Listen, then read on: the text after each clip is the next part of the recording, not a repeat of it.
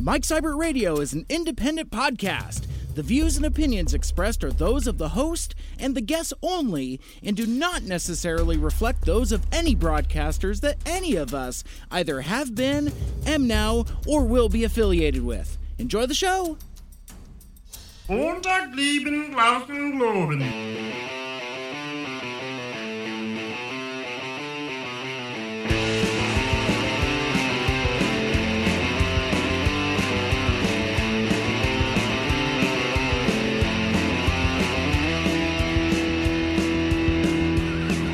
Welcome back to Mike Seibert Radio. I am your host.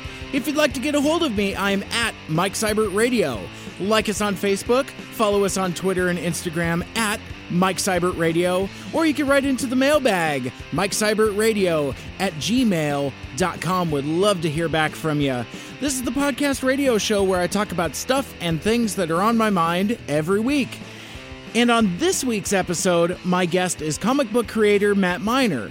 He's one of the editors and curators on the upcoming sci-fi anthology All We Ever Wanted, Stories of a Better World. And we'll be talking about the Kickstarter for that project and how you can help make this book happen. We'll also talk about his other work in comics, including the Gwar comic book he worked on with the band. Plus, I'll ask him about the Pitbull rescue he's part of called Redemption Rescues. All of that and more on this week's all-new episode of Mike Seibert Radio. But first, let's kick things off with some shout-outs. Shout it, shout it, shout it out loud. Huge thanks to last week's guest Lucia Fasano for taking the time to talk about the story she wrote for Where We Live, a benefit for the survivors in Las Vegas. The story is called Half a World Away, beautifully illustrated by Tess Fowler, and it's about her dad and their political divide and her unique perspective on gun culture as part of her upbringing. It's a very personal story, and it was a great conversation. Go check it out. And if you happen to be in the Los Angeles area on June 30th, that's a Saturday, Lucia Fasano and Angela Weber of the Double Clicks will be doing their musical talk show Caddy Bees live at the Clubhouse. Bring your copy of Where We Live and she'll autograph it for you. I also just saw that Lucia posted from Bleeding Cool that the Where We Live anthology was the number 3 most ordered graphic novel in the month of May, behind only Marvel's reprints of Star Wars Tag and Bink and the original Infinity Gauntlet. So that's awesome, and thanks to everybody who ordered and supported this book. And as a reminder, Where We Live, a benefit for the survivors in Las Vegas, is out now from Image Comics, and you can pick it up pretty much anywhere you get your books and comics. Personally, I'd recommend getting it from your local comic shop like Fantasium Comics in Federal Way, where I get my books, but you can also order it online or find it at bookstores also. And I've talked about this on the podcast previously. It's a powerful read. In fact, I actually haven't read all the way through it yet because I can't handle more than a few stories at a time. I found myself that affected by what I'm reading. It's compelling, powerful stuff. It's over 300 pages, 73 stories, featuring work from some 165 different creators, all donating their time and their work. 100% of the profits are donated to benefit Route 91 Strong, a nonprofit standing strong with survivors of gun violence to raise awareness, funds, and to gather resources for all victims, survivors, and families. I'll have links in the show notes for more information about this charity benefit book, but I also wanted to mention that Lucia Fasano and Tess Fowler are teaming up again, this time for a space heist story in the upcoming anthology From a Wave Blue World, All We Ever Wanted, Stories of a Better World. And coming up next, Matt Miner, one of the editors on that book, will join us to talk about the Kickstarter for that project. I can't wait to hear more about this book, and you're listening to Mike Seibert Radio.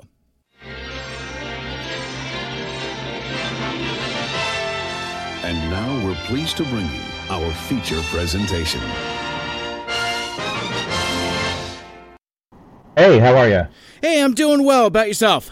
Good, good. Thanks, man. Appreciate it. Thanks for asking me on this. Absolutely. Well, thank you so much for taking the time.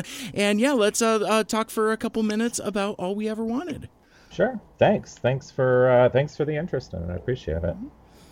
So let's just kind of start with the basics. I've mentioned kind of that the book's available out on Kickstarter. Talked about kind of like the basic premise, but if you can kind of give us kind of like a brief synopsis, kind of a rundown about what the book is, how it came to be, and some of the other neat, cool, fun stuff, especially how and why we would want to support it. Sure. So the book, if you go to awbwkickstarter.com, it'll redirect you right to the Kickstarter page. Nice. awbwkickstarter.com. Anyways, the All We Ever Wanted is an anthology project that Eric Palicki, he's the writer of like No Angel at Black Mask and a bunch of other stuff. We put together kind of the idea that we're kind of living in this beginnings of a dystopian future right now, and we're both pretty depressed over it, and we're sad to see the way things are going. I don't want to get into the politics too much because this isn't a political book, right? But we think there's like kind of an overload of dystopian stories in the marketplace. Anyways, we wanted to do something that's a little more uplifting, so our thought was to do an anthology of stories told in a better future. So more Star Trek and less Mad Max, and more Caprica and less Battlestar Galactica, basically. So, there's still problems. It's an imperfect future, but it's better. It's brighter. When Star Trek is happening, when the Federation is around, life on Earth is pretty great, but it doesn't mean there aren't problems elsewhere. Right. So that was our thought, just to use this idea of a better future as the backdrop for the stories. And so we approached a bunch of super talented friends, writers and artists, to make this incredible book. So we're really excited with how it's coming together. It's got a lot of support on Kickstarter. It's already like 65% of the way funded, with, I don't know, over 2 weeks left. Right. Awesome. So, so you mentioned that there are a lot of really cool creators on this book. Do you want to talk about how that process kind of began, how you approached some of these creators, and maybe drop some names and let folks know what they're in for? Sure. So Eric and I, we had originally last year we put together a different anthology that was definitely more politically charged, and it was a horror anthology. And so for that, we approached a lot of friends and colleagues in comics. We've both been in comics a while now. And, we kind of did that again this year, but we're not repeating any of the creators from the last anthology. Oh, okay. So, we went between Eric, myself, and Tyler from the publisher. We have a lot of friends and contacts in comics, and we thought about, who would be interested in a story like this, who is a generally more positive person who would like to tell a story in this kind of future. And so we started thinking, and we thought of people like Tess Fowler, like you said. We thought of like Dean Tripp and Eric Donovan, and like I'm teamed up with Matt Horak, who did The Punisher for a while, Elliot Rull. There's a lot of up and coming and bigger indie names, and some veteran stars like Elisa Whitney. I don't know if I'm pronouncing her name right. I think so. Howard Mackey is one of the old-timer names. Not old-timer. You know what I mean. Oh, I know what you mean. But yeah, I mean, it's definitely a stacked creative lineup. And what I really like is that, as you said, it's a good combination of veterans. Like, you have Robbie Rodriguez of Spider-Gwen fame. Oh, yeah. And just a handful of others. He's really up and coming. Yeah. That's a guy that's going places. Yeah. Get these fresh young talents before they blow up and start working for the big two. Oh, wait a minute. That's what I like about the creator lineup that you've guys. You've got a couple names that you can kind of put on the door, as it were, but then a lot of really cool indie creators, and like you were saying, a lot of cool up and comers. So I think it's just from what I'm looking at, I've got the Kickstarter up now, and it's again a really cool mix. And I think there's might be a little bit of something for everybody in terms of different creators that folks follow. Yeah, there are a few names in there that haven't done a whole lot yet, but those are people like there's two people from. I took a writing class from Scott Snyder, and there's two people from there that I was really impressed with, and so we asked them in, even though they haven't been pursuing comics as heavily as say I have, but people we know that can write the hell out of a story, and just kind of need a little break into comics. So we approached a couple of those. There's a guy that I met at a Gwar signing. I wrote the Gwar comic book. And I met this guy at the Gwar signing who was a big fan, and he was just finishing up the Kubert School. And so he's on one of the stories because he's fantastic. So there's a lot of like brand new creators. Well, not a lot. There's a few brand new creators, a ton of like indie rising stars, and some veterans. Awesome. Very cool. So you mentioned that you yourself are a creator and have been in the scene for a while, and time permitting, I'd like to loop back around and ask you about some of your other work. But what I'd like to ask is what's your role in this book, All We Ever Wanted? What's your primary piece of the puzzle? Oh, sure. So I'm one of the editors. There's two editors, Eric Palicki and I, and we're the people who put it together. We're in charge of the project. The Kickstarter is under Tyler's name because he's the head of the publisher. But we're co-creators on the Kickstarter, and Eric and I are in charge of the book, basically. Gotcha. So how does that collaboration with a Wave Blue World work? Did you go to them? Did they come to you? How's that process work out? Well, I've been friends with Tyler, for a few years online, and I'd met him a couple of times. I met him at 5 Points Fest, which is a show here in New York last year, and it was when we were running the Kickstarter for the first anthology project, This Nightmare Kills Fascists. And so I asked him there, I was like, hey, do you want to do a story for this?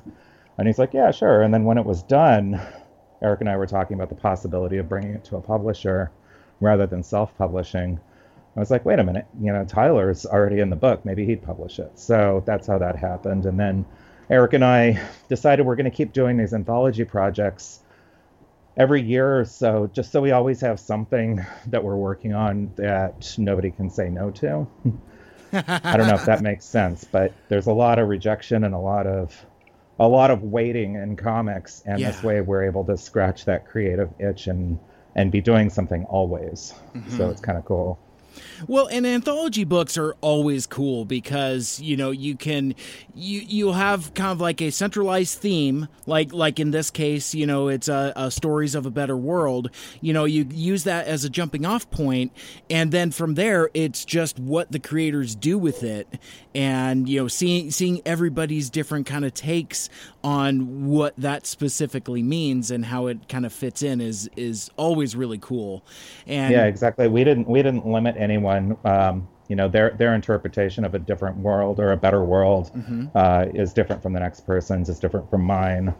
A lot of people see a better world as, technology and robots and diseases being cured. And of course, that's all, I wouldn't turn away diseases being cured, but right, my idea of a better world is kind of like the Earth reclaiming itself, and there being a lot less humans. So, it was up to the creative teams to decide what that meant for them, and it's giving us a lot of cool stories in a very wide range. Awesome.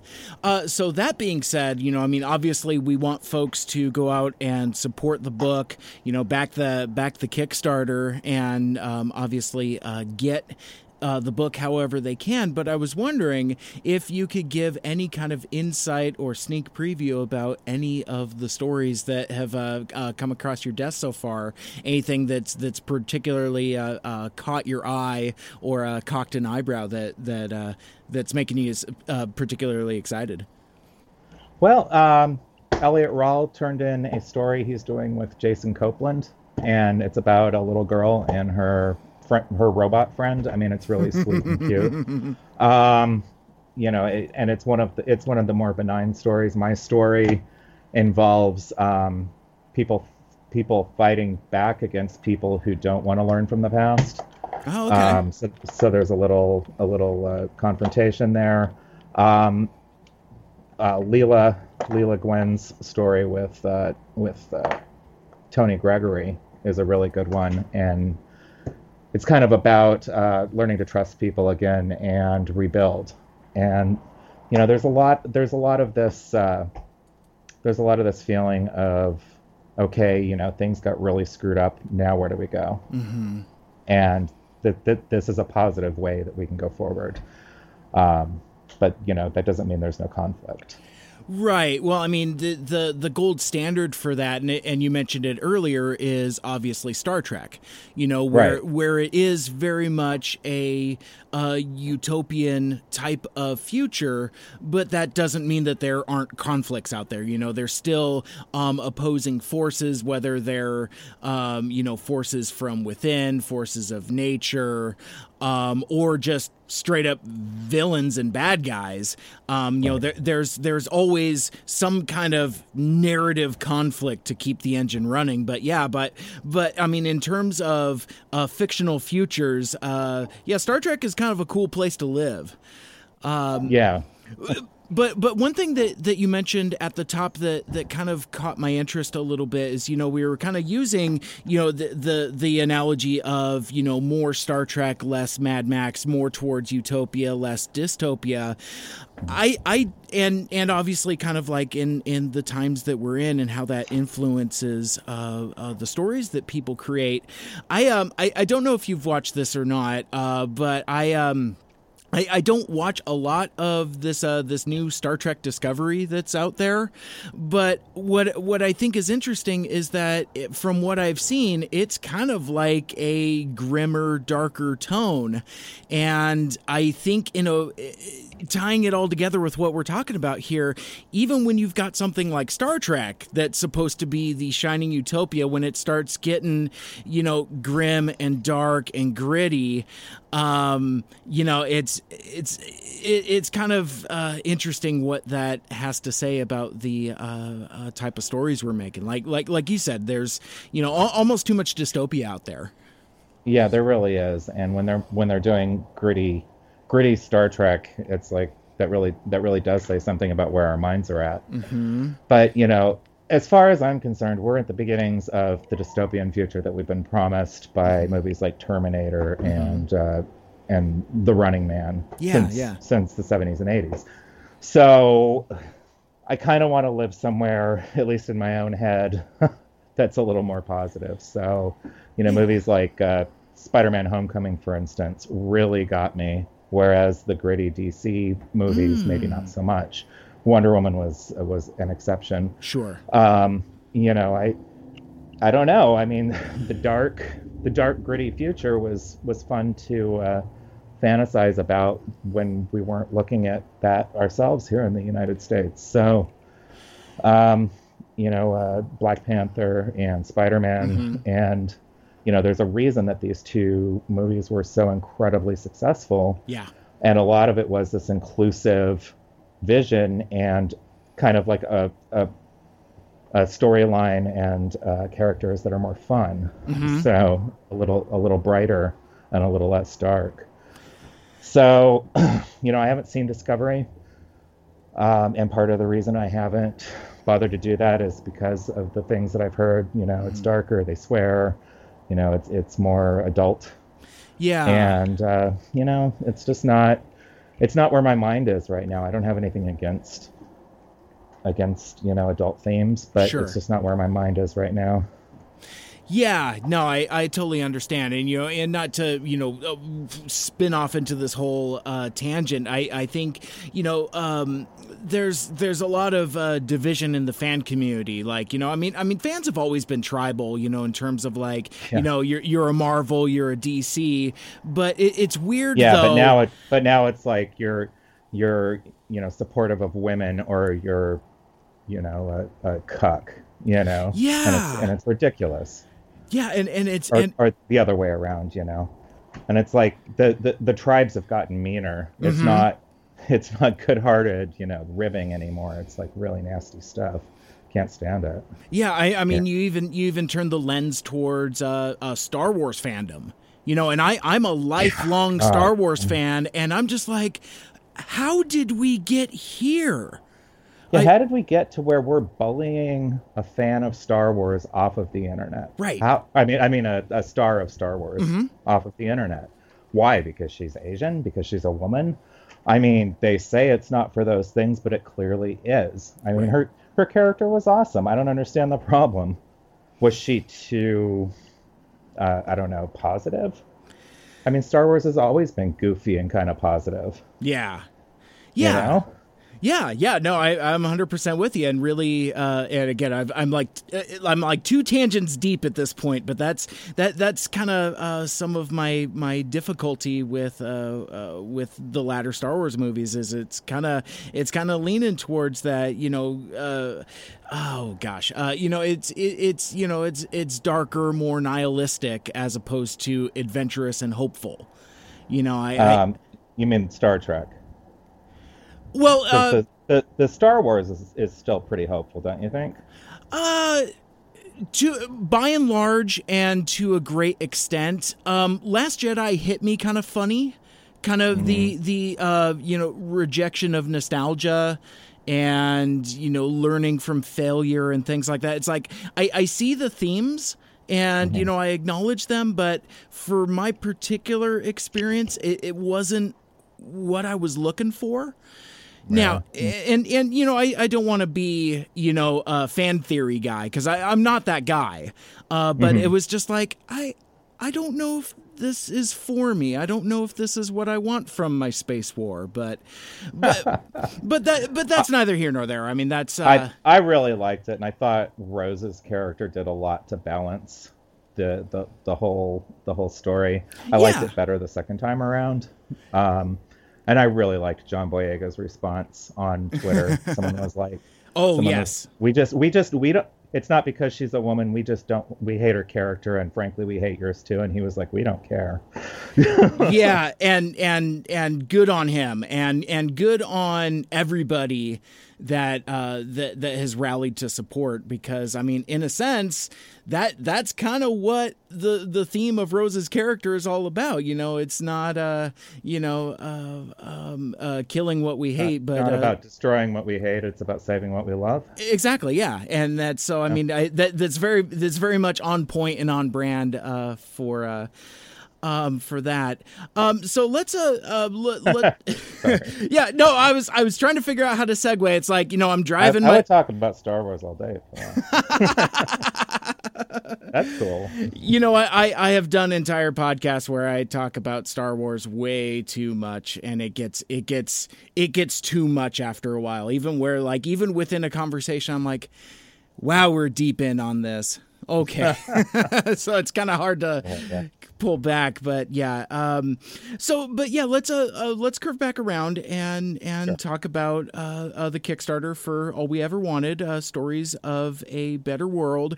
I'm looking on the Kickstarter now, and as we discussed, as we mentioned earlier, funding is going quite well. It looks like we're over $13,000 on a goal of $20,000. So with like you said, about 2 weeks to go, so it looks like it's definitely on a path to being funded, and the reason why I mentioned that is because I think the way that the support tiers are set up, and the rewards are very conducive for folks to definitely want to support this. So I was wondering if we wanted to talk about the different levels folks can pledge at, and some of the reward tiers.